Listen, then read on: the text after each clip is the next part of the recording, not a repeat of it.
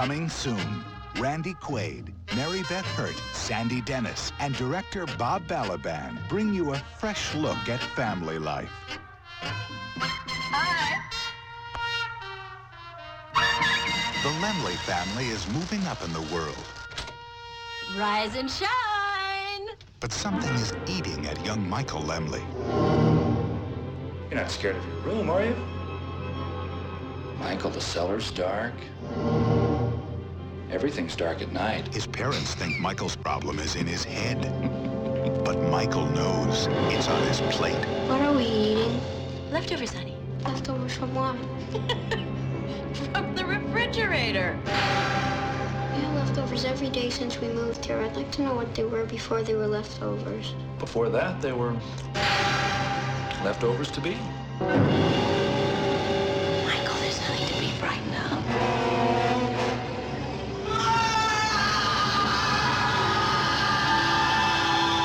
Now, there's a new name for terror. Parents. Bedtime.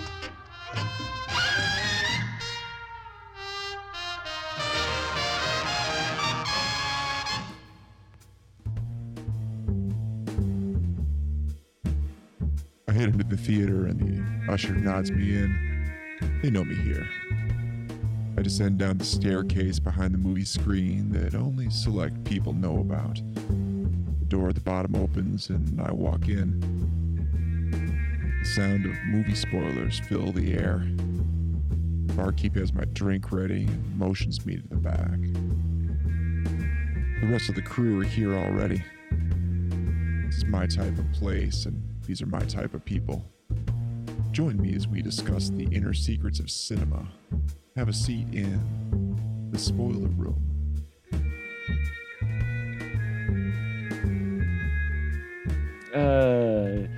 And welcome everyone to another edition of the Spoiler Room. It's the Family That Slays Together month. So glad you could join us tonight as we continue to look at weird, quirky, homicidal, twisted families in horror. And tonight we got a very interesting one for you on deck. It is Parents from 1989. So thank you for venturing down the stairs, pulling up a chair and cracking your favorite drink. I got me some Mudslide tonight to talk about movie spoilers. And the crew with me to talk about this very interesting Randy Quaid horror comedy is, first off, she's back with us once again from the horror retrospective. It is Kara. Hello, Kara. How are you? Hello. Doing all right. Good to hear. Good to hear. Glad to have you in the room tonight. And of course, the man who just, he like keeps coming back. I think he's starting to, he's a masochist or something, but we always love having him in the room. It is none other than Mr. Ian Simmons. Hello, Ian. How are you? I'm great. I'm going to put the kiss in masochist tonight. Ooh. Nothing but love. I'm doing great. I'm curious to hear what you guys think of this. This is the first time I'd watched this movie, as with so many other films we discuss on this show. And I was not prepared for Parents, so this will be good. I'm not setting that up to say, oh, I hated this movie. It's not going to be a rant. I think for me personally, we're closing out Family That Slays Together month much stronger than we started. So I'm all for it. Yeah, well, you haven't watched Head of the Family yet from Full Moon, but anyway. Oh, that's right. We're not out of the woods yet, are we? We're not out of the woods Damn yet. it. We got one more. I keep thinking the tongue singing that one. Can't wait. Kara, if you wouldn't mind, would you mind giving the synopsis, if you could, of Parents from 1989? It's definitely a quirky, not your usual. I don't know if you would say it's set in the 50s type film. You've got the fun, not stuck up Quaid brother, and you realize this is not your usual family. Definitely, it puts a whole spin on the. We kind of like that dark spin on, well, not those good old days films, but they really take it to a whole different extreme, and we realize this film has a darker secret than usual. Yeah, it does, and I love that it's set in the backdrop of the 50s. And man, my wife actually sat down and watched this with me. This was, in all honesty, a first watch for me as well. Oh wow. I picked it because I was looking for different family, movies that didn't have the Sawyers in it, which is harder than you think. But I picked this one because Randy Quaid, and I'd seen it has a great video cover on the video shelves back in the day. It had a great cover of the mom, and I think there's a meat on the table or a leg, and the kids there, and Randy Quaid's in the back, coming out of the refrigerator. And it's the poster on the on IMDb, and it said there's a new name for terror, and I just remember that. Picture on the video case, and I just never got around to renting it. Now I'm kicking myself for not renting it because it's a quirky. This is such an unusual film, and not in a bad way. My wife was sitting there watching this with me. She goes, "Why am I sitting here watching this with you?" She's like, "This normally isn't my movie." She's like, "But it is so visually engrossing." She's like, I can't look away. And we want to buy that house, just like it is. The Art Deco 50s house. Loved that house. Indeed. Ian, what about you with this? Your initial reaction while watching this? It's such a weird movie. First of all, I didn't realize it was directed by Bob Balaban, who is a fantastic character actor. He's been in a bunch of things. The first time I'd seen him was, I think, in some Christopher Guest movies, but he's been in everything from Gosford Park to Close Encounters of the Third Kind. It's one of those, you see him, you know him guys. And it turns out he's also from Chicago. And his birthday was last week. So happy birthday, Mr. Balaban. It kind of has that Tim Burton style, kind of an idea that obsession with the 1950s, with kind of pop culture and the things that are going on behind the perfect facade of the the white bread American family. I kind of figured that it was all going to be real, but there was a part of me that was really hoping that Balaban would stick the landing of making us believe that perhaps this was all in the little boy's mind. It does lead you that way. I think even it was either the IMDb synopsis or some other synopsis I'd read online with the whole idea of like a little boy suspects his parents might be cannibals instead of a little boy discovers that his parents are cannibals, which leaves that door open, like, right. And especially up until the third act, pretty much they walk that line where he could be imagining things. Even the scene that you think is the most obvious, where he walks on and his parents having sex, or doing something. It's sort of an allegory for them having sex. They've got kind of red streaked lips, but that could have very well just been, her lipstick, that bright red, lipstick kind of smear on their face. But we come to find out, of course, that it was, human blood. So yeah, I'm a big fan of this movie. I think visually it's fantastic. It's one of those things I wish, like the Music Box or one of these other kind of like art house or revival theaters would show it somewhere, because I would pay to see this on the big screen. It's just so lush. And it reminds me of some of the other movies we've talked about earlier this month. There's some thematic stuff going on. There are people under the stairs. There is with the Nicolas Cage movie that we watched, like A Mom and Dad, from a couple of weeks ago. They have that wacky kind of opening credit sequence. Here it's an end credit sequence that I think does right what Mom and Dad didn't quite do right, which is it committed to a particular genre. And also, in closing, because I know this is hey, what do you think? And 45 minutes later, I get to the point. Speaking of Nicolas Cage, Randy Quaid, if they were to remake Parents, this would be a Nicolas Cage role. Oh God, yeah. He would definitely fit that role very well. I want to see that. I want to see that remake now. There you go. What about you, Cara, and your initial thoughts with Parents? I love this. This is my second time watching it. The first Mhm. time I watched it 8 years ago, I remember walking through the video store and seeing the cover, and it always struck me as unusual. Like, why is this in the horror film section? It looks so normal, and I always passed it up. I didn't quite get it, and I'm glad I eventually did watch it. And I like the subtlety of they don't really throw it in your face that they're cannibals, but I like they always have this really red juicy meat on the table. Like, why is their food so gory?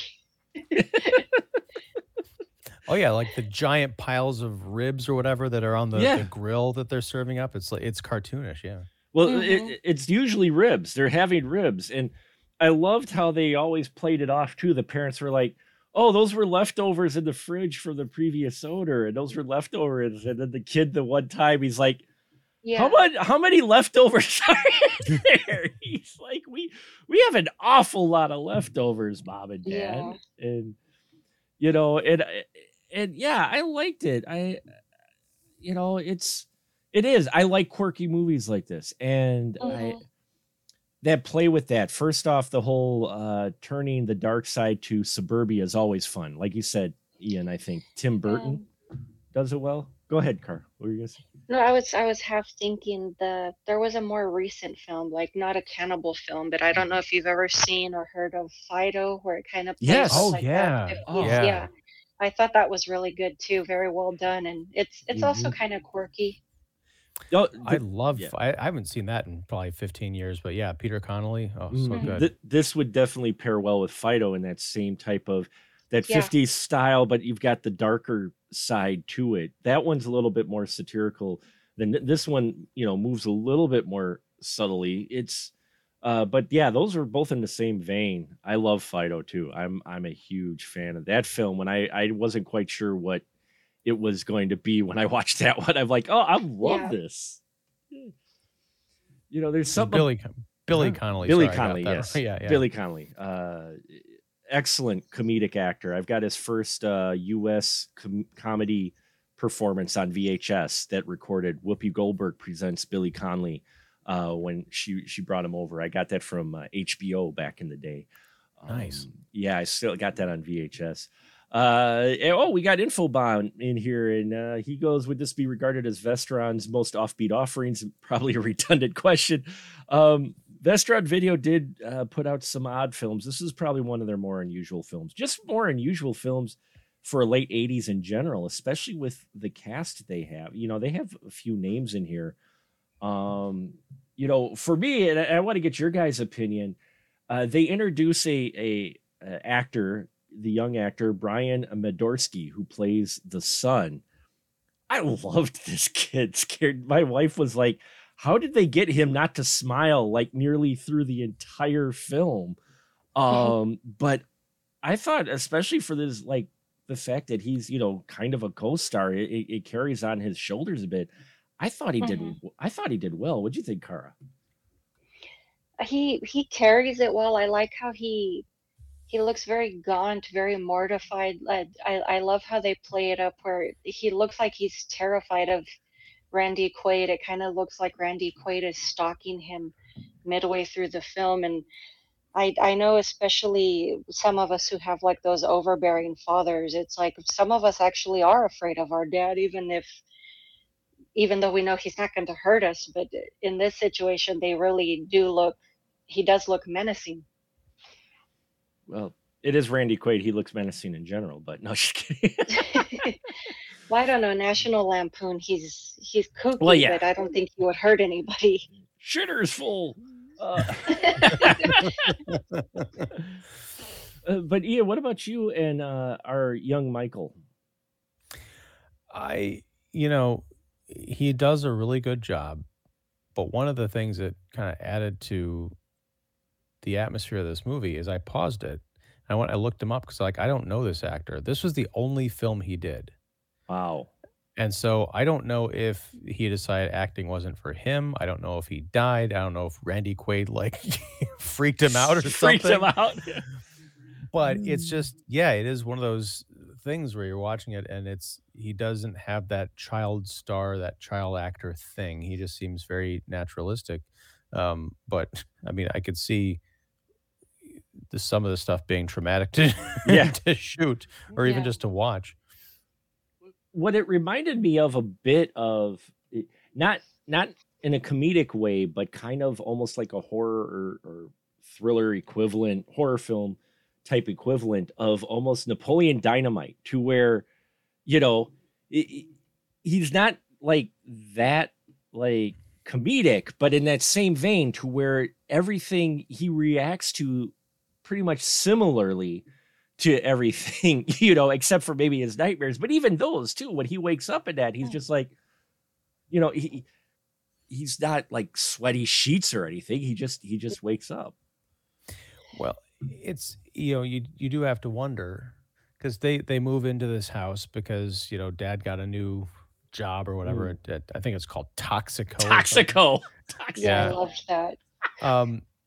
But it's not like they moved into this place and he suddenly discovered that his parents are weird and possibly cannibals. I mean, he's like probably 10 years old or something. So that he's kind of got this disaffected, kind of like dissociative quality to him, probably because he's grown up in this family. He's been traumatized and never quite taken to the idea that, yeah, it's okay, it's normal to eat people.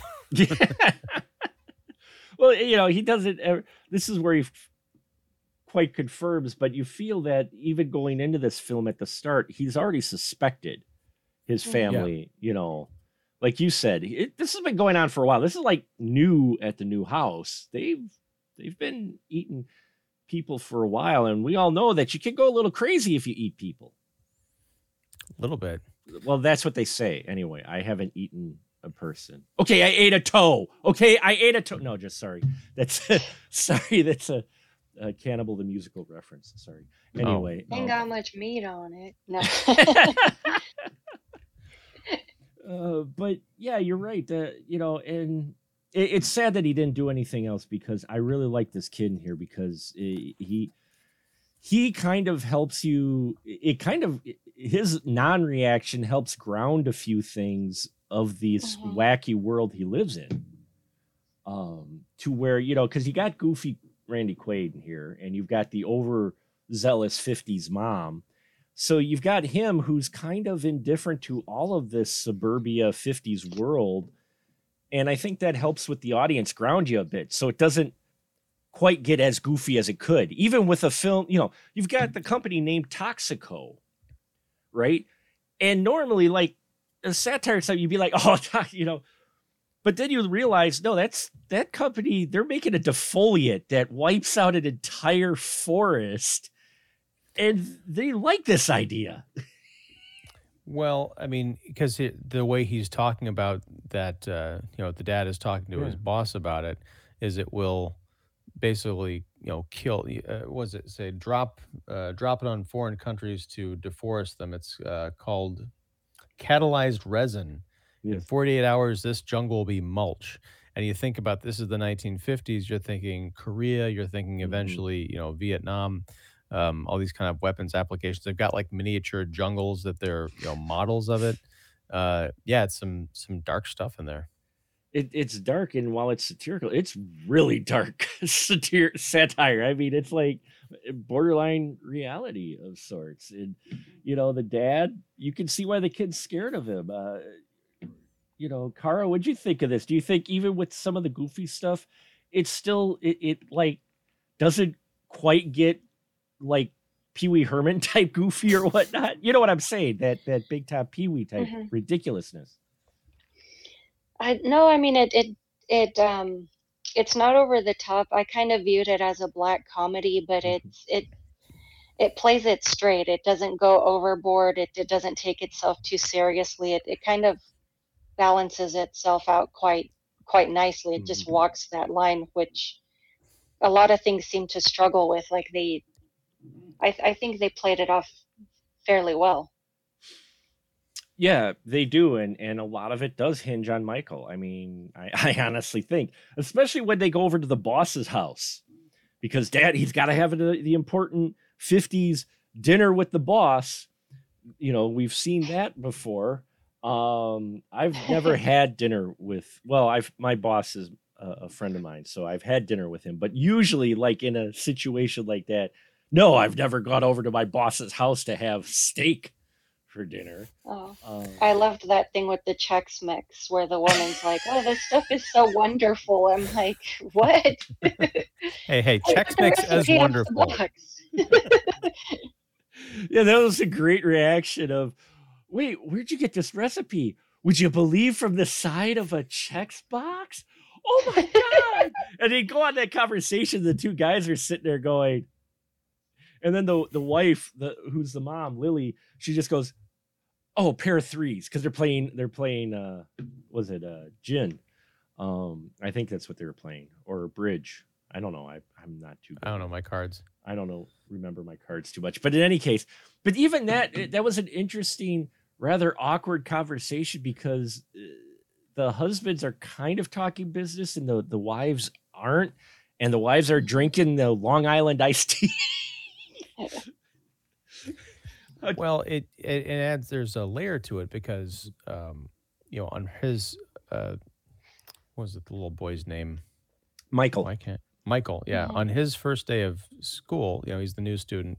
He meets Sheila, who is the daughter of the boss's daughter. Right. And she got held. He asked Leah, "Why do you look so much older than the other kids?" And she said, "I got held back a year for doing things." Yeah.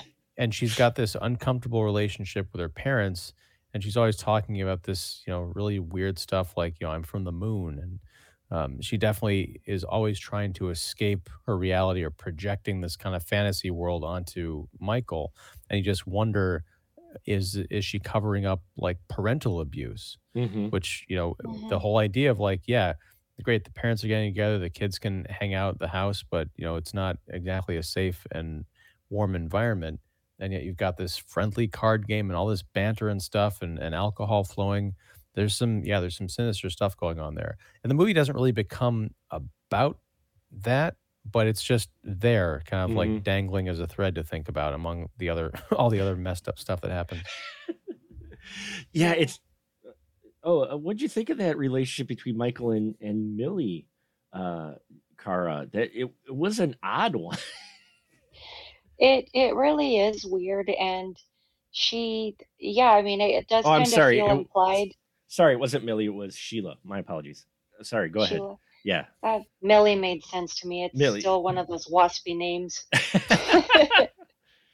Well, there's a Millie and a Lily in this movie. Yeah. Sorry, Cara, go ahead. I apologize. I made a mistake. It was Sheila. It still made sense to me. Like I know parents, it was a different time. They would actually teach kids to go and mix drinks for the parents. And the little girl gave this drink recipe on her first day of school. And then there was that whole thing of, I know Michael was too young to really think about it a certain way, but he's looking up at her at the tree and he's looking up at her dress, and not necessarily on purpose. And then there's the scene where she has him take off his shirt and crawl into the freezer with him. And it's like, why are you guys doing all this weird stuff? Well, and she's kind of initiating this, which I think leads to the unspoken thing of there's something quirky and possibly wrong in her family. Yeah, she's her dynamic. Her dynamic with her parents, because like you said, everything she does involving Michael feels deliberate, not in advanced somewhere, yeah. Right, not in a malicious way, but just like you said, she's up in the tree on purpose and not necessarily standing in the tree like you would maybe expect she, like you said, you could easily just walk under and Michael ends up looking up, and he doesn't have those thoughts, but it feels like almost she's sat that way on purpose. And just like later, she ends up getting the wine from the cellar, and they end up having some wine, and she hides in the freezer with the meat. Not knowing what it is, and she asks Michael to take his shirt off, and it's just this weird dynamic between these two too, which makes you wonder what's going on in her family, because her mom acts a little weird too, played wonderfully by Deborah Rush. Well, she even makes this weird comment about them running away and being husband and wife, and she'll cook dinner, but she's she's throwing raw eggs in a blender and throwing celery down a disposal, and I'm like, you're a great cook. Yeah, but it also shows you that Michael's not the only kid, unfortunately, that is might not necessarily Dysfunctional. right. There's a great, and this is, I think, the thing that really hooked me into this movie. There's a really great scene, and I love the music in this too, but there's a bit where Michael kind of in slow motion takes off his shirt and he gets a running start and jumps in slow motion onto his bed. And he immediately starts to sink into the sheets, and you realize that like beneath the sheets is blood, and the blood starts coming up, and he gets completely subsumed by it. It begins swirling around as this slow motion, surreal, bombastic music thing that eventually transitions into like a bowl of tomato soup. Yeah. I'm like, it's not scary, it's off-putting, and it's not funny. Like, a lot of this movie is not funny. No. It's disturbing because it's presented as if it's supposed to be funny, but it's kind of like Rodney Dangerfield's character in Natural Born Killers. Yeah. The sexually abusive dad who's in the family sitcom, but you're watching it like, no, this is the darkest shit I've ever seen. Yeah. I thought you were going to say ladybugs. That is the darkest shit I've ever seen. Sorry. Thank you for setting me straight there. Fucking ladybugs. Wow, ladybugs. Wow.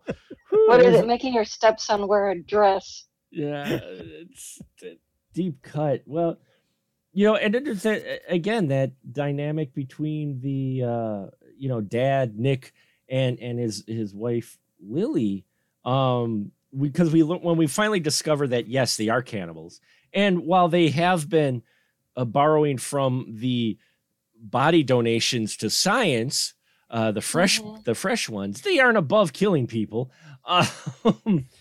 He drops the line, well, your mom gained a taste for it.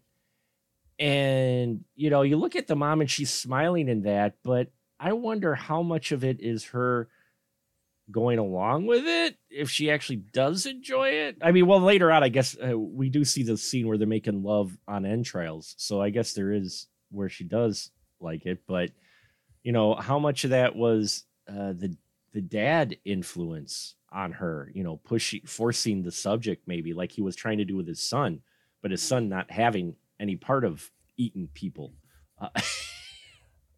It's hard to say. I mean, but there's a lot going on. There is a lot going on.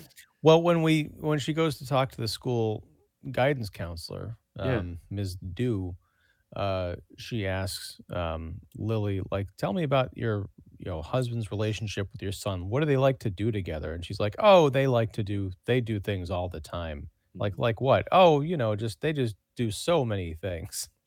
And you realize that she's trying to cover up for the fact that, like, this perfect smiling family, they don't know each other. They don't really care beyond interact. Yeah. Right. And it's just, again, like the best movies, you could take the otherness, the supernatural or horror element out of it, and still just be with characters that you'd watch just regularly going about their lives. And I think that's the case here. Yeah, they don't have to be cannibals. They just have this really great dysfunctional relationship that's fascinating to watch how they try and cover it up to the outside world. Well, yeah, and I mean, even in their household, they try to cover it up. They try to get the son to eat and be, the mom's happy and she's the happy homemaker, and the dad, is Randy Quaid. It makes you question, like, is she actually happy, or is that part of the facade? Like, because are they actually happy? Do any of them actually like each other, or are they all pretending with themselves? Do they even know each other or anything about each other? It's kind of creepy in itself if you put more thought into it. Well, it also gets back to I referenced the people under the stairs. Mm-hmm. There's a line later on when everything kind of goes to hell where Nick says to Lily, he says, we'll make another one, Lily. We'll bring him up right. Mm-hmm. So they realize that they've got in their minds kind of a defective kid who still hasn't gotten with the program, and now he's causing trouble for all of them. If they just, throw him away like meat scraps, they can, raise another calf, and this one will maybe come out the way that they want him to. Well, and the dad, Nick, has just so much hostility towards his son, and at one point he just comes right out. I'm like, I'm a dad, and I'm just like, holy balls, when he comes out and just tells his son he doesn't like him. He doesn't like him at all. He's like, and I'm just like, whoa, and Yeah, I think it hurts. it not only it hurts, but I think that's where, as much as it is about a family who eats people, cannibals, and with the kid who's vegan, because they make a shit about how he doesn't eat any of the meat ever. He only eats the vegetables. But the way they have this whole dynamic of I just lost my thought now. I blew away. It went away. Damn it. It was right there. With this dynamic that they have, it really makes you wonder. And he even drops the line until you get to the end with the grandparents, the very end. He even drops the line on how he doesn't even look like him or sound like him or act like him. I almost thought it was a bit implied of maybe that wasn't his actual kid. Like he was either adopted or kidnapped or something, or yeah. Well, he does resemble the woman, so I mean, right. I don't know, maybe she stepped out on him. Well, see, that's what and again, it's very brief and it's underlined, but it just had me thinking of maybe because it is the 50s too, they don't talk about it, but maybe, Nick has a suspicion, maybe because of the way the kid acts, that it might not be his, but he won't come out and say it because he's not at all sure. But you do hear stories of the when the kid's not the dad of the families, there is usually hostility. So I'm just wondering if maybe it's implied a little bit that maybe she did step out, or it wasn't his kid, or he maybe married into the family and she had the kid, but when the kid was a baby, I just was wondering. Yeah. That's a possibility. I mean, yeah, there, like with this, there's so much that you can interpret that it kind of makes it fun. It's a fun movie to watch, even though it's not, it's not light and breezy, but it's demented. Inventive. Yeah, it is demented. It's demented and inventive, which I really appreciate. There's it's dementive. Dementive. I like that. Dementive. Copyright horror retrospective and the spoiler room. Dementive is a new term. I like that. T-shirts available next week. There you go. With Randy Quaid's face on it. With Randy Quaid, he won't mind. He probably won't notice at all. I did want to mention. I know Ian brought it up briefly, but I loved the dream sequences. Like they were very artistic, kind of like very tastefully done. I don't know if either of you got the impression, like there was one with an eye close up, and it kind of reminded me of the Paradine case. I don't know if that was a deliberate Alfred Hitchcock reference. It might have been. There seemed to be other influences in these dream sequences. I mean, they had kind of, well, Ian does his Italian Giallo show, but some of the dream sequences had a bit of an Italian influence feel to them. Yeah, I mean, as I don't want to say freakish, but very unusual. But I mean, some of them were, at least in my opinion, very beautifully done.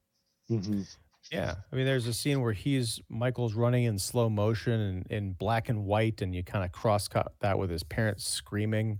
You've got that surreal bit where he's hiding in the pantry watching his mom make meatloaf, and all of a sudden these snake sausages kind of come to life, and he's not really freaked out by it. He's just sort of being consumed by these things. And then she opens up the pantry and, kind of snaps out of it. But yeah, you're right. Yeah. There is the fantasy stuff in this movie, I think, is something else that sets it apart. Yeah, again, I want to see this on the big screen so bad. And they play with the colors in the dream sequences to let you know soon enough that you're in the dream sequence. So if it seems like a regular moment, it kind of goes black and white, and then they play with the color a bit. Like there's one where it did go black and white when he was remembering what he walked in on his parents on, and then when he was running, it went to like all red color where he was running, and it was almost like a drawing back to his bed. And then it just, the dream sequences, like my wife said, it's not quite her film, but visually she couldn't, I mean, even some of the stuff that, even the basic stuff, like the kid, Sheila says, "What does your dad actually do?" Which is kind of a question we've heard in other 50s shows or whatnot. It's never really addressed. The family is not always quite sure what dad does for job. He just goes to work. So, Michael sneaks into his dad's company, and he happens to be in the morgue when his dad shows up. And just the way this whole sequence was shot was a rather tension-filled and interesting, though. You don't see what I find most interesting is it's about cannibals, and you're about cutting into people. We don't actually see them cut into people like heavily, like they start to, but nothing like you actually see the insides of someone or anything. It always is a camera angle looking up at Quaid or whoever's cutting into the body. Yeah, and even in that, Michael sneaks into the Division of Human Testing, yes, which is that kind of morgue area, and he sees his father talking to like a technician it's like he's at a butcher shop, like I want this and leave out this part this time, and make sure it's fresh or whatever. But but it doesn't get graphic because just the absurdity and the eeriness of what we're seeing is enough. The theme carries the picture instead of the gross out stuff. Well, I think it's I get the impression they were kind of going for tasteful. No pun intended. No, no. I didn't even catch that as I said it. Well, it's the type of film I like because it plays with your imagination. It gives you enough so that you've got the coherent story, so you know what it's implying. But at the same time, it's giving you enough for your brain, and it's adding some layers to it just for you thinking of. And like Ian said at the beginning of the show, it plays a little bit like, well, is this the kid's imagination or not? Because, the kid's quirky. He could just be, going through a tough phase. Food for thought. Oh, nice. Yeah. Well, that one was on purpose. I know. Well, and then towards the end, for just a minute, I think they wanted us to wonder if the parents were innocent and Michael was the one who was committing all these crimes. Oh, yeah. Because, Ms. Dew comes over to the house and she goes down to the basement and they find a body. And there's this great sequence where she screams and it like kind of pans out of or maybe, I can't remember if it was her screaming or was it the body? No, it was her. The body touched her and she's screaming for a very long time and they go through the vent. Yes. They go up and out of the house. And then she ends up eventually hiding in the pantry, and there's like stabbing through the slats. And when she gets out, there's I think it's like the golf club comes swinging out, and it's at a low angle. And she's like, "Oh, wait a second, is this like a young Michael Myers situation? Has the kid been the psychopath the entire time?" But when he comes to, going back to like the kind of Texas Chainsaw Massacre homage, he's tied up at a dinner table, but the invention or the dimension or the dementiveness comes into play. It's on this tremendous rotating set where he's having this conversation with his parents, and I'm just like, what am I even watching? How do they film this scene without throwing up all over themselves? It's an amazing scene because you realize it's all practical, where they've got a camera mounted on basically like a Lazy Susan type set, and he's talking to the kid the whole time, and it's spinning. You're like, wow. But that's just one of the many visual things in this film that keeps you just watching, if nothing else. You're just like, from the Art Deco to everything, it's hard to believe this was made in '89. In all honesty, they really capture the period, and they really do some visually wild things in here. We got a few comments from Robert Baum. He said, what about Charlie Sheen in Quaid's role? I'm not sure. I think Charlie Sheen could quite get that level of crazy. I mean, he can be crazy, but I think you need the Nick Cage level. Yeah.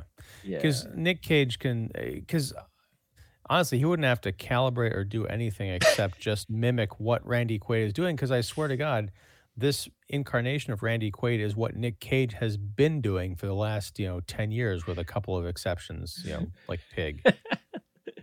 And Infobomb also says, I don't know what's more unsettling from Vestron, this or Ken Russell's The Lair of the White Worm.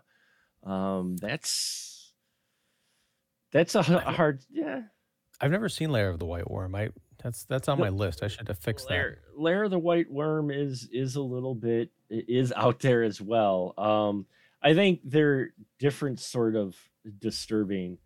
But yeah, it's definitely in that same ballpark. Actually, Lair of the White Worm may or may not come up as a horror of 1988 film in the future. You'll have to stay tuned to find out. Infobob also says, speaking of Tim Burton, he was once considered to direct After Hours, which later became a Scorsese effort. That'd be interesting to see him take that film. I take it that wasn't an amusement park movie. No, that wasn't. No, it was real cinema. It was real cinema, yes. And then Mary Beth Hurt is married to Paul Schrader, so she's probably up on Demented Fare. Wow. Whoo. Dropping the bombs, Infobomb. I never imagined Paul Schrader being married. That's a reality show I'd definitely tune into. That would be. Wow. What I actually the idea that actually flew away from my head before is the fact that I think the dysfunction in this family, and not necessarily playing. I mean, we do get that they're officially cannibals later on, but even the playing at, if they're not, they're just this weird dysfunctional family. I think there's a lot of horror just in that, just in their dysfunction that they have, not only them, but in this world they live in, because they're not the only family that's quirky. And I think that's where some of the horror in this film is effective, is the fact that this is an odd world and this isn't fitting the happy 50s look that we are getting visually. So the aesthetic, you're getting that 50s happy vibe, but everything going on in this film is dark. Yeah. And I think that's why it's effective. And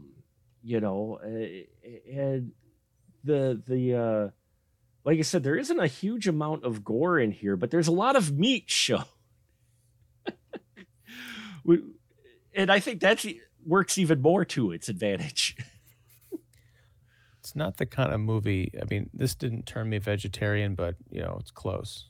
No, yeah. me either. It made me hungry, but every time I looked at those giant piles of ribs, I was like, well, I am hungry, but I also know where those came from, and I don't know if I want to eat ribs again. Well, that's what was funny is that dream sequence you said where he was drowning in the red blood, and then it cuts to tomato sauce.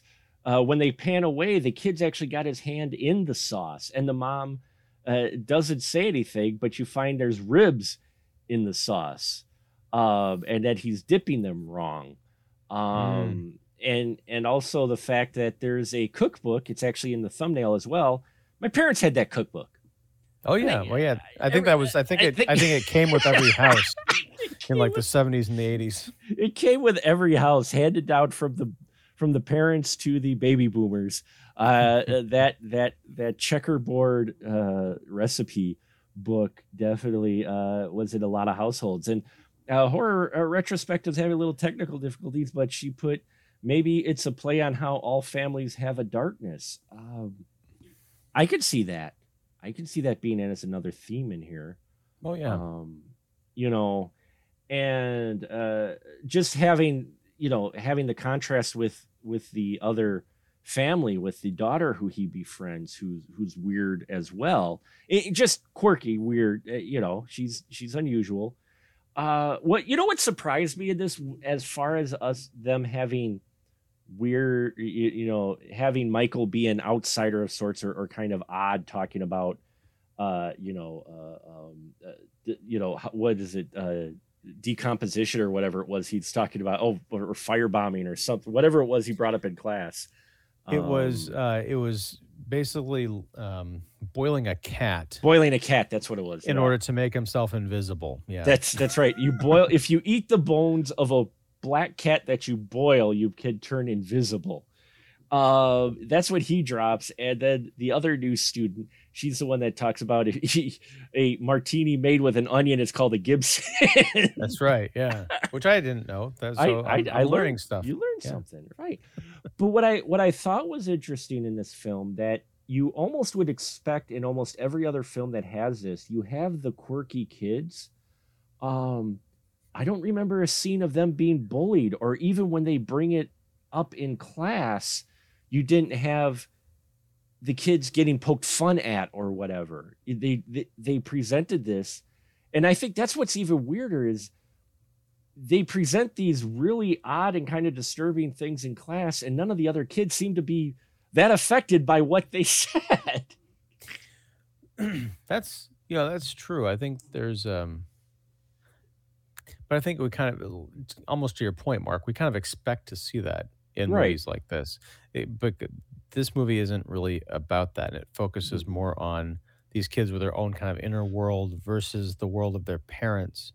It would have made sense to have some kind of reaction from the other kids, whether it's bullying, whether it's making fun of them, like saying, you're weird or something. But but just, it zips right along. It shifts, or it keeps that focus on the kids and what they're experiencing, and not so much on the other kids. Yeah.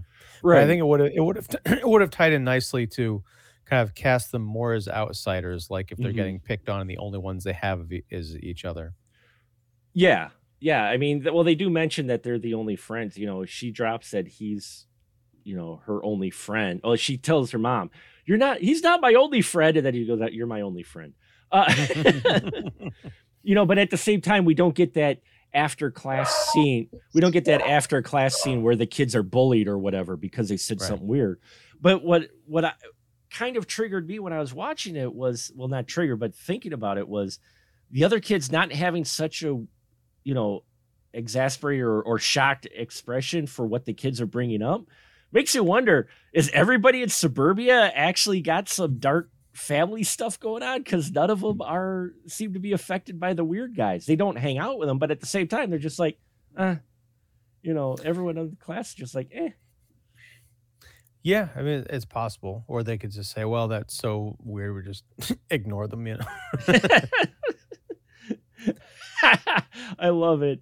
Or a retrospective, she says it's kind of a reverse Pleasantville, more like a Dementedville. Dementedville. I like that's the sequel to Pleasantville, is Dementedville. That would be what that show would be now if it was about the same thing. Only be streaming instead of a TV show. But anyway, so yeah, Parents is a film that, on the surface or whatnot, you might think, oh, it's about cannibal parents, but there's a lot going on in this film, not just visually, but just thematically and with the characters. It's like an onion, for lack of a better term. But I mean, there's a lot of layers to this film, I think. Yeah. And, what I thought was kind of interesting was, I don't know if this was a conscious thing or what, but, the climax, there's a bit of Hellraiser in there. Yeah. Where, the parents are kind of pursuing their son, in the house because he's discovered all their secrets. And that's when we get the line about, well, maybe we'll make another one. Yeah. mom ends up getting accidentally stabbed, and the dad, like, he's kind of upset about it, but kind of not, and she dies. And that's when he goes after Michael and gets a well, they die giant- together. Well, he gets no, because he gets the giant shelf, though, the wine shelf. Oh, that right, falls right. on Yeah, him, right? sorry. Yeah, you're right. Yeah. Yes. So they die, within like a couple minutes Right. of each other. But it reminded me of the end of Hellraiser with Frank and Julia, Mhm. where she ends up getting stabbed, and he says, "Nothing personal, babe." Yeah. But yeah, it's just, and that scene of the shelf falling over. Mhm. I mean, I doubt that was Randy Quaid. It was probably a stunt person, but what a stunt! I mean, that Yeah. looked like it could have actually killed somebody. Yeah. Oh, go ahead. Karen. I was half thinking that he stabbed the mom on purpose Mhm. for her interfering and defending the little boy. And Yep. Mm. yeah, I mean, I thought that was intentional. Yeah, she got her And- mama. yeah. She got her mama bear on. Yeah, Mhm. it was been a few days since I watched the movie, so I probably forgot that No. detail. So thanks for reminding me. Yeah, she cut her mama bear on, which again, it's hinted at, and that's what I like about this film as well, is because it's hinted at throughout this film that no matter how aggressive or kind of overbearing the father is, or pushy is with, like, hey, let's eat people, and the way their lifestyle should be, she still loves her son very much, and he's actually more important than the husband, which may be why the husband is also why Nick is also aggressive towards the kid, because he realizes the mom actually, I think, loves the son a little more than the dad in many ways. And that comes out in this climactic sequence, because the therapist gets killed and they make dinner out of her on the grill. But then the kid won't eat the meat. And that's where you get the conflict with dad and him. And the dad goes to attack the kid. And that's when mama gets her mama bear on, and she stabs dad in the back, like down his back. That's right. Yeah. Because he was attacking the kid. And that's when the dad turns around and goes, what'd you do? And she's got the knife, and then he turns the knife on her and stabs her in the heart. But that little exchange there has been building up, because the mom does love the kid more than the husband. And that shows little glimpses throughout, because she's always protecting the kid Yeah. from the dad. Well, a mom, in my opinion, should love her child more than Mhm. her husband. I mean, if you're always going to choose the husband over your child, there's something wrong with you. I could see that. Yeah. I mean, from a maternal standpoint, Yeah. I mean, like, you shouldn't choose a spouse or significant other over your child. Like, your child, I mean, you carried that child, you Mhm. you nurtured that. You should look after it and care for it. Well, if it's in danger, not just from a dad, but from anyone, you Well, would, yeah, you I would get mean, but I mean, protective. you should, look after it, Right. take care of it. Mhm. I hope to never be in that situation to find out. But Well, just I do don't eat like people. I do like the humor in the situation and the parents, if you think about it. Like, she stabs him in the back, so he's gonna stab her in the heart. Very elementary school. Yeah, it is by the numbers there. But I like that she came to the kid's defense. Mhm. And and the wine cellar thing, it's like, wow, they're actually pulling that whole wine rack on top of Yeah. dad. He took himself out. Yeah.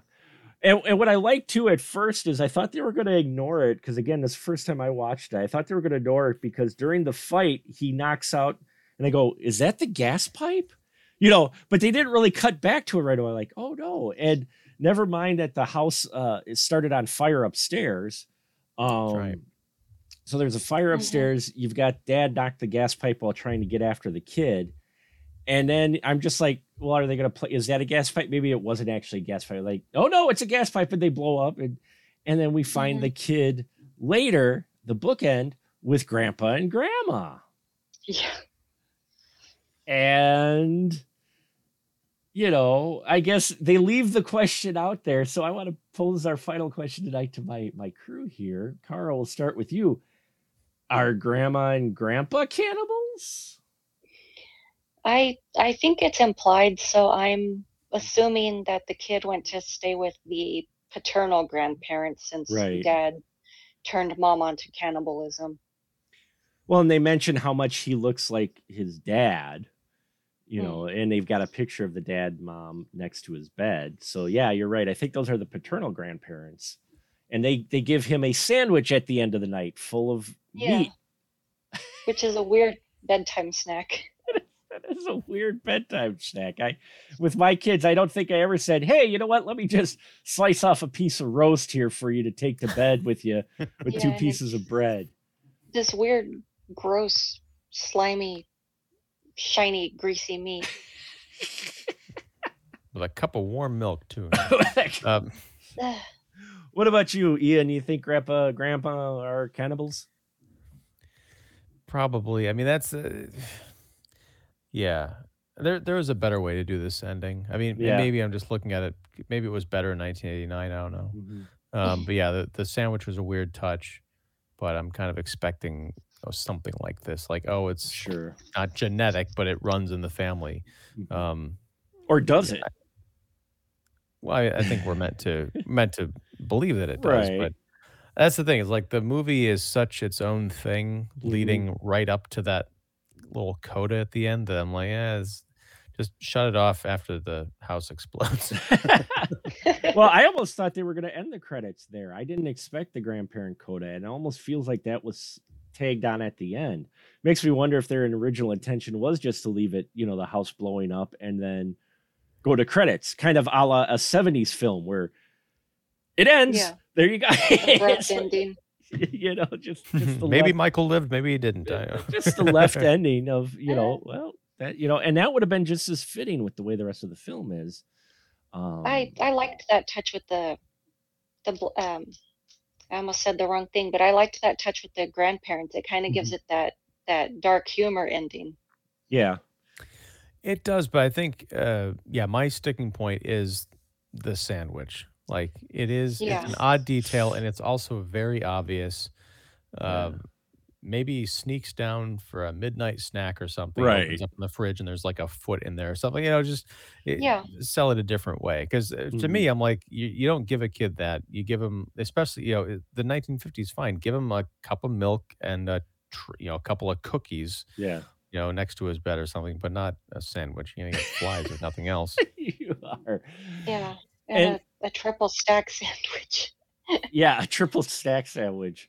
Though, that close up is just fitting for all the meat in here, and I think that helps add to the idea. Yes, it is cannibals, and you're seeing everything through the perspective of Michael, because all the meat in here, regardless of how they prepare it, looks unnatural. Yeah. Even this basic ground beef, and she's making this meatloaf, this very huge meat. It looks unnatural. The ribs are unnatural. Everything meat-wise, like you said, Ian, is greasy and slimy, but it's got a weird color to it to where it's exaggerated. Yeah. Mm-hmm. To where it telling the audience right away, there's something off with this meat. The kid's not just Mm-hmm. Yeah, all the else is vegetables. You barely see them, like the lettuce or whatever. But when the meat's there, it's a weird red color, and it's slimy and glossy and unusual, and just I don't know if I eat it. Though I eat McRibs, so Lose the meat, eat some leaves. You had to bring up McRib too, Mark. I did. It's almost McRib season, I think. Yeah. Coming up soon. Maybe that was a blooper. Was the term vegan used in 1950s? I think they said vegetarian. Oh, he said vegetarian. You're right. Yeah, you're right. Vegetarian. I think vegan is more recent. Yeah. No, you're right. He said vegetarian. I was thinking. I think my brain automatically filled in vegan, but you're right. He says vegetarian. So, parents. Final thought on this, Ian, with parents. I loved it. I don't know how. I remember this movie being around in '89, but I don't think it made much of an impact. And I feel like it was probably something that was way too ahead of its time, which is weird to see because this is right in the Tim Burton zeitgeist. Yeah. You know, it was the year of Batman. It was the year before Edward Scissorhands. I feel like if this were to be rediscovered and re-put out like in kind of a revival house thing, you know, people might, it could become a hit today. I think people would appreciate it much more. Yeah, I think they would get it a lot more, possibly even than when it first came out. I'm with you there. Cara, what's your final thought with Parents? I think it's great. I think anybody who likes just smart, subtle, obscure horror, I think they would love it. Even people who just loves retro throwback stuff, I think they would enjoy it. I mean, anybody with an open mind, they would find something about it that they like. I mean, even you yourself said your wife, it's not her type of film, and she found something about it that she enjoyed. I think there's something in there for everyone. Yeah, there is. This could almost be a gateway horror film in many ways because it's not extreme, but it still has plenty of horror elements in there that might turn you on to want to seek more. But yeah, it didn't do well. It got a very limited release. Pretty much went to rental. It had a budget estimated of $3 million, and it only was limited to a number of screens. I don't have the exact screens here, but it like released on a day, or a limited one of those limited screenings, enough to where probably to qualify for something. Or in the contract. It was in the contract, maybe the actors, they had a minimum of however many screens, unfortunately. But it was definitely a staple on the rental shelves for many years, because I remember seeing a picture of it and a poster of it all the time. Because it had, like you said, Car, it has that weird where you're walking in the horror aisle and you're walking past Black Roses and all these other, and all of a sudden you walk past, you're like, well, that's a kind of happy suburban picture that it says Parents and kind of blood. You're like, huh? Yeah, like what are you doing here? Did this get put in the wrong place or what? But yeah, Parents, check it out, folks. From 1989, definitely worth a watch. I think so as well. And the fact that it's in 50s.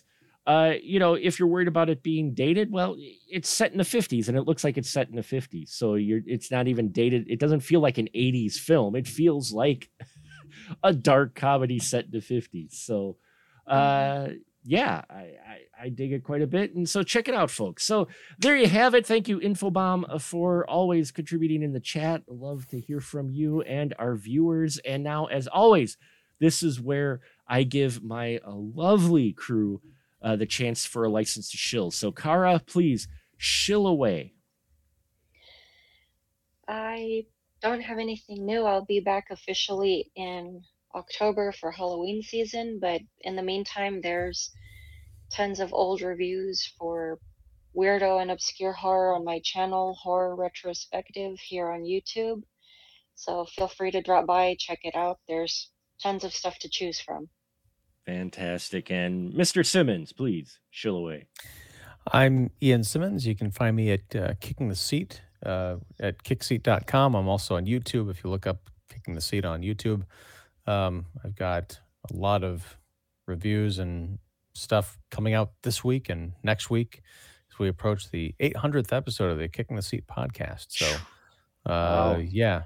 Well, I'm embarrassed because I think I've done more than 800 episodes, but somewhere along the way I lost my numbering scheme, so I don't even know what the hell's going on my own site.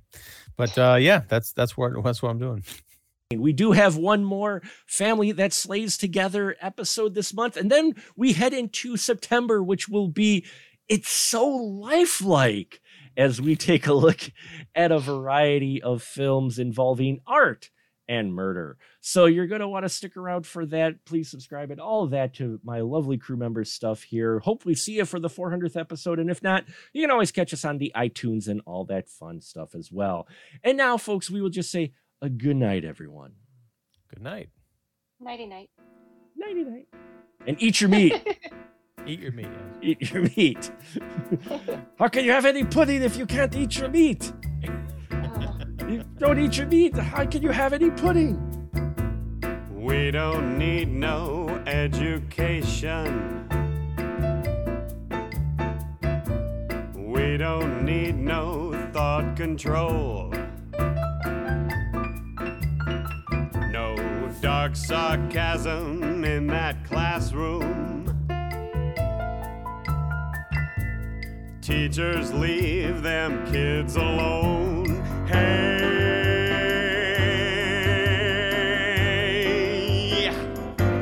teacher, leave these kids alone.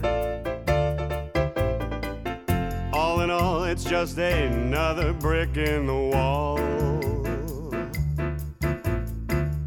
All in all, you're just another brick in the wall.